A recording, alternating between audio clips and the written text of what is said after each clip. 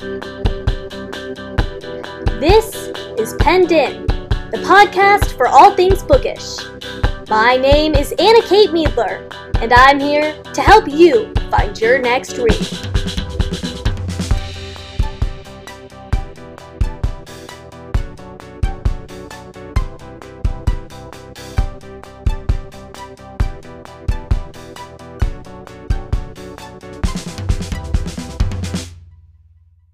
Welcome to Season 1, Episode 34 of Penned In. This week, I interviewed YA fiction author Emma G. Rose about writing, life, and more.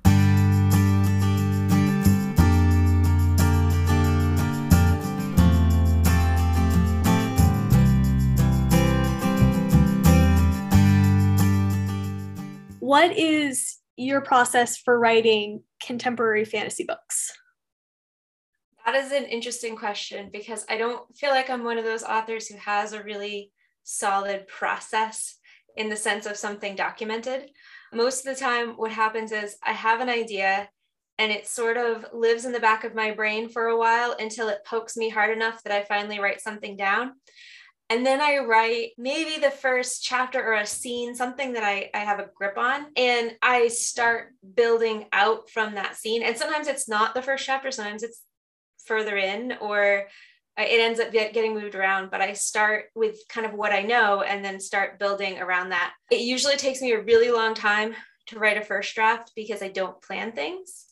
And so I'm planning as I go, and I'm like figuring out what my story is about as I write it, which means having to go back. And then once I figured out what the story is about, plant the seeds to make sure that it's coherent throughout the whole thing. Why did you choose to write in the fantasy genre? I've always loved fantasy. I've always read fantasy. I'm a huge Terry Pratchett fan. I really like Neil Gaiman and V.E. Schwab. And that way of telling a story means a lot to me because I feel like you can deal with really hard things, tough situations, scary and dangerous things that we all have to deal with. And you can do it in a way that doesn't feel threatening because it's fantasy, because it's magic, because it gives you enough emotional distance to really tackle something that otherwise would be difficult to read and challenging to allow yourself to fully feel. But it's a story, and there's just enough of that space. Now, have you always liked fantasy, or has your reading taste changed since you were a kid? I read everything, pretty much. I love all books, more or less. And I think that I started out reading fantasy from a very young age, and I read a lot of sci-fi as well. But sometimes I don't feel qualified to write sci-fi because I feel like I need to know more science than I actually do. So when I do write sci-fi, it's soft sci-fi where like it might be the future, but the technology or the actual like scientific parts of it aren't quite as important to the story as just part of the setting. Are there any real life aspects that inspire your books? Oh my goodness. Yes. All of my books are inspired by real life, even though they're fantasy. And most of them are set in real life, even though they're fantasy. So anyone who grew up in the same area of Central Maine that I did will recognize not only the feel of the books, but also actual places named in them. I use settings a lot because it gives you a solid sense of place. But then in terms of kind of the people and the ideas behind the stories, those are often drawn from real life too, although often people are smashed together or situations are altered to fit the story. You know, names may be changed to protect the innocent kind of situation. But really my first novel, I started writing because I lost my cousin to suicide. And so my way of dealing with that situation, my way of handling that feeling was to write a story about it. And the story that I wrote is not specifically about suicide, but it is about what happens after you die and where he might have gone next, you know, what that experience is like. So it was very much inspired by real life with a lot of creative license, because of course I have no idea what happens next. And anyone who says they do probably maybe only has a snippet of it at best. So I had to create a lot. And then in later books, like Assembling Ella, I was still dealing with that grief, but in the long term. So Ella's story of coming to terms with her brother's death many, many years previously mirrored my own experience of it being 13 years after my cousin had died and still feeling those feelings and feeling like, why do I still feel like this? Shouldn't I be, over it or better by now? And writing those books, not only are they pulled from real life, but they also help me deal with real life. So they were really cathartic in that I could get those emotions on the page and again, create that emotional distance for myself where I turned the things that were happening to me, the bad things, the scary things into stories. And they felt much more manageable when they were stories. Wow. First off, I'm so sorry for your loss. That I know luckily I haven't gone through it personally, but I do know from friends that it is hard. Yeah. Thank you. Was that when you first really knew that you wanted to be a writer? So I've wanted to be a writer ever since I realized that books were written by people and not by magic. I mean, they're still a little bit magic, right? But they're written by people. And when I go and speak at schools, I actually talk about the specific moment that I realized I wanted to be a writer. In that moment, I was sitting on the top bunk of my bunk beds, and I had a book in one hand and I had a notebook in the other. And the book was a Redwall book by Brian Jacques, not sure how his last name is pronounced, but I loved the Redwall books. And they were poems in those books. I was the kind of nerd who would copy the poem over into my notebook so that I had like a notebook of my favorite poems and quotes. And at some point during that process, while writing out one of his poems, I thought, wait a minute, I can do this. I could write something. It doesn't have to be a copy of something someone else has done. And I did. I still have that notebook. And if you look after that poem, there's a poem that's signed by me at like 11 years old. It's terrible, but it was a poem and I wrote it. And I was really proud of the fact that I had done that. And it was the moment that I realized that writing was a thing that I could do and a thing that I wanted to do. But it took me almost 10 years to then figure out what was it that I really had to say. And that was my cousin's death was that kind of catalyst for realizing this is what I want to write about. Not just stories to write stories, but stories to help people deal with terrible things. You mentioned that you've talked at a couple of schools. What was that experience like talking to kids who also may one day become authors themselves? I love talking at schools. It is my favorite thing. It's even better than writing, honestly. The thing about going into schools is that I pretty much go to high schools and colleges. I have gone to one middle school, which was new for me, but mostly high schools and colleges. And it's funny because in high schools especially, there's always at least one kid who you can tell. They might not say anything.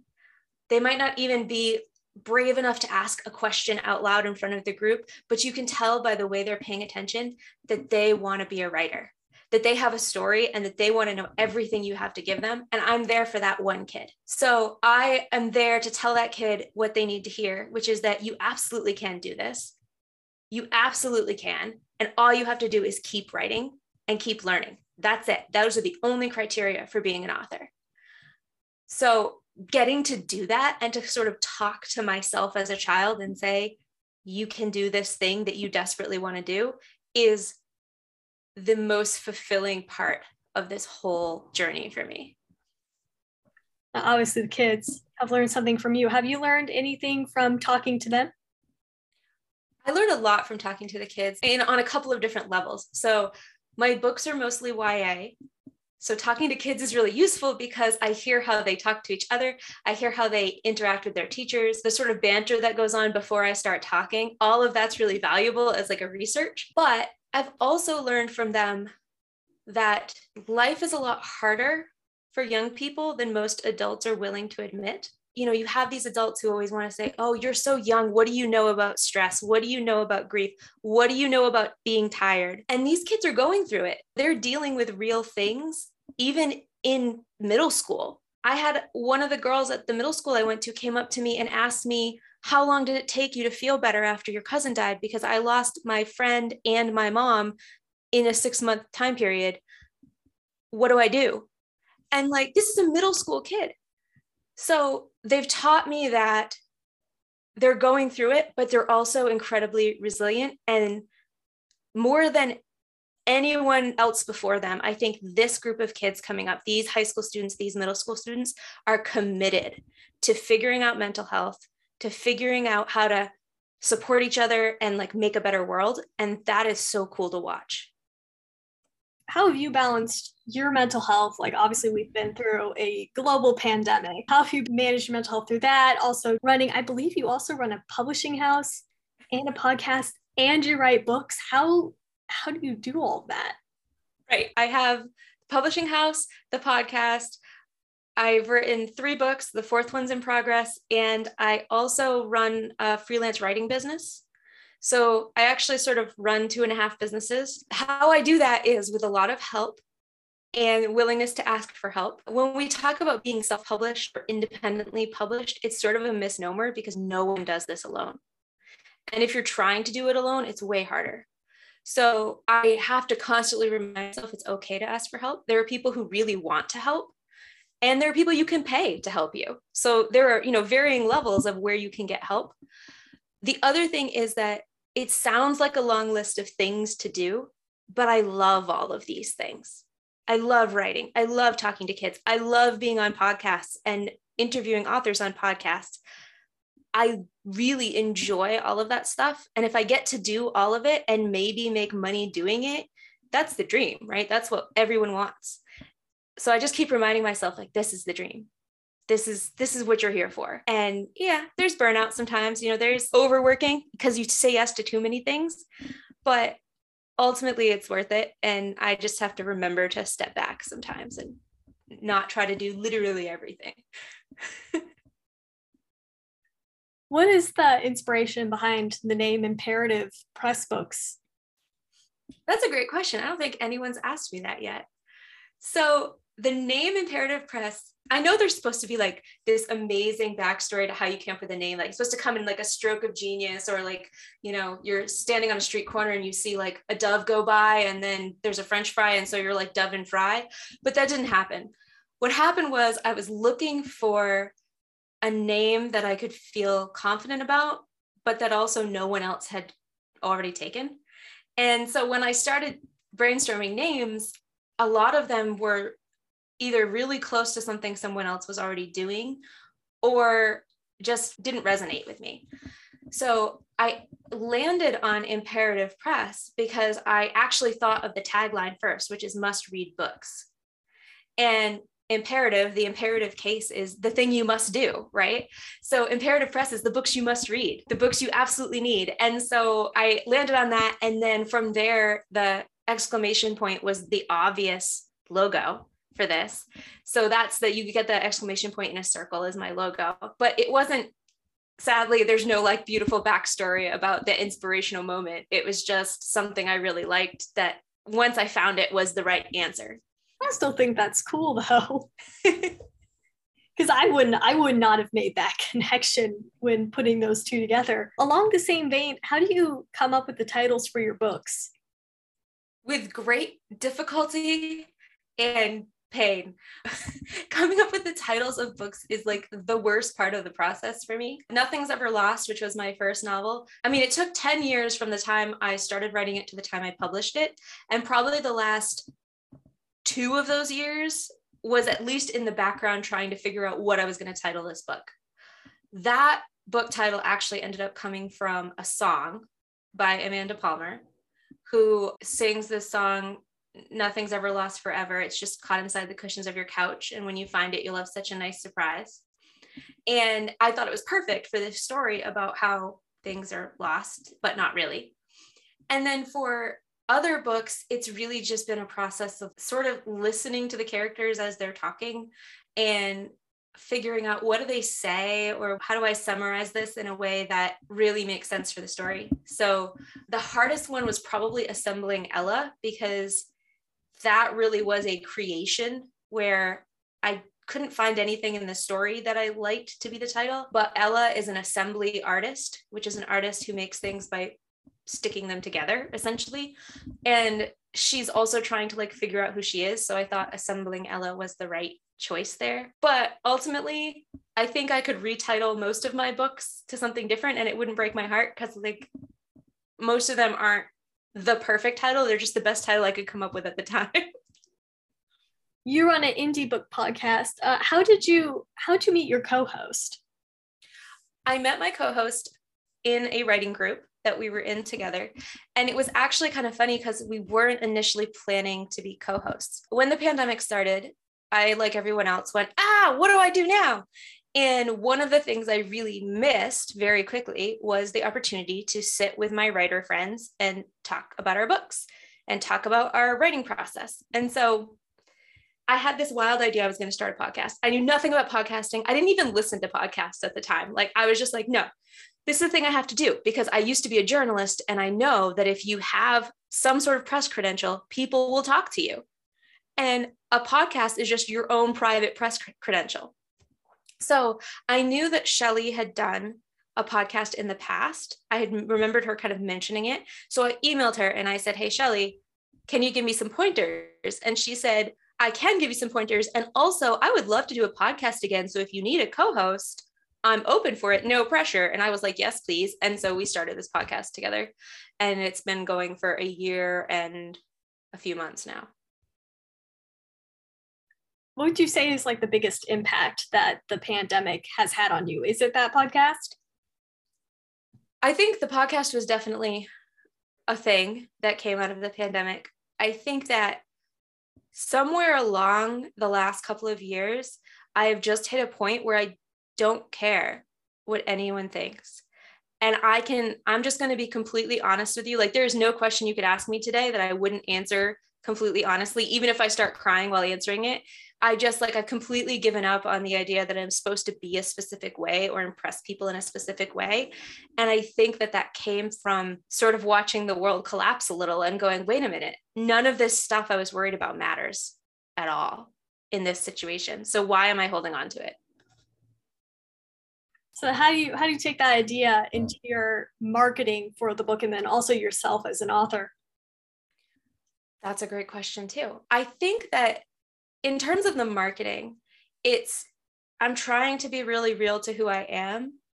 And I know, like, we met on TikTok, right? And on TikTok, they're like, if you do this thing and you use this sound and you do this dance, then everyone will follow you. And I'm like, okay, great. And lots of followers is awesome.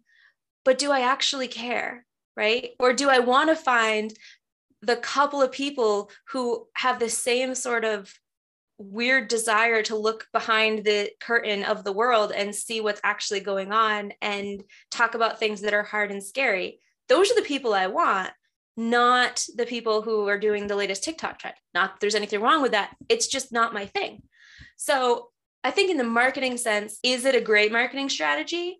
In the short term, absolutely not.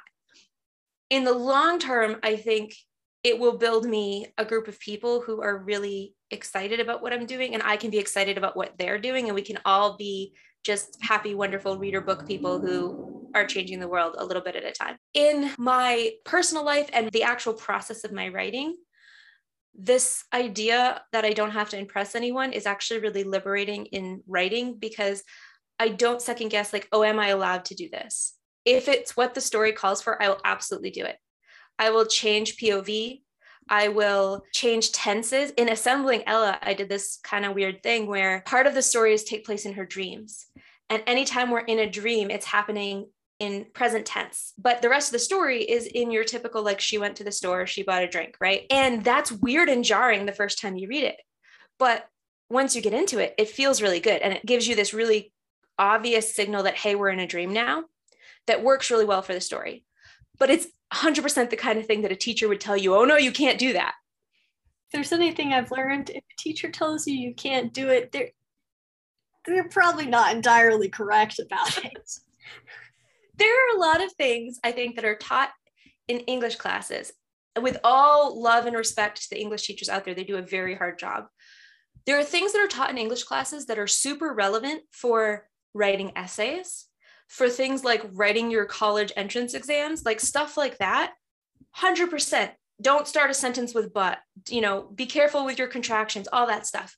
But when you're writing fiction, a lot of those ideas have to go out the window because you have to write in an authentic way that sounds like the way people talk, that gets the story into that person's brain in the best way it can fit. And things like really strict grammar rules or POV rules or any of that stuff isn't necessarily the best way to do that in fiction. So it's a matter of using the right tools in the right situation. Are there any mindsets that you've kind of had to change from going from academic writing to more creative writing? Every day I have to switch, right? So because I have a freelance writing business where I write content for companies, I have a sort of professional tone that I can use for their company blog posts, for the web copy that I write for them. And then I have my author voice. And so I have to learn to switch that on and off. And when you're writing professionally, you have to, support your statements. You have to have data and research that says like, yes, this thing that I'm saying is true, actually is, right? It's a lot like writing an essay in school. When I'm writing fiction, I have to remember that I don't have to be that constrained, and I am allowed to just like make a wild claim and then find a reason to make it real. And that mindset shift is actually really useful, I think, because it allows me to keep creativity and flexibility in a way that I think a lot of real grown-ups don't hold on to. And I've had conversations with people who say, oh, isn't it sad how you're not as creative as you were when you were a kid? And I'm like, speak for yourself, friend. What advice would you give to aspiring authors? Write the thing is the very first piece of advice. Like, you can't be an author just by reading books or just by listening to author podcasts or just by scrolling TikTok and following all the book talks. You can't be an author that way. The only way you will ever do this is to first write the best story you know how. And then only once you've got that first draft, at least, then you can start thinking about things like, how do I publish? How do I market? How do I do all these other things? It's super easy to get completely overwhelmed because we live in an age of endless resources available on the internet at any moment.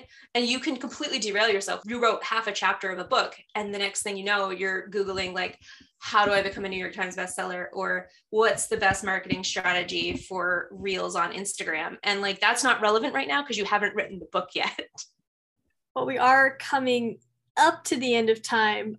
But first off, I just want to thank you. I realize we're not in person, but thank you through the screen for doing this with me. I do really appreciate it.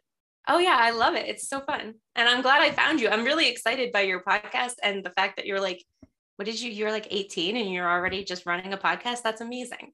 Yeah, I have a tendency, I like to do a lot of things at once. My friends call me crazy for it. Want to learn more? You can find Emma G. Rose's website linked in the description below. Her most recent book, On the Bank of Oblivion, is out now. Check out the link in the description to buy your copy today. And that's all for this week. As always, thank you guys so much for tuning in, and make sure to listen in next time on Anchor, Apple Podcasts, or Spotify.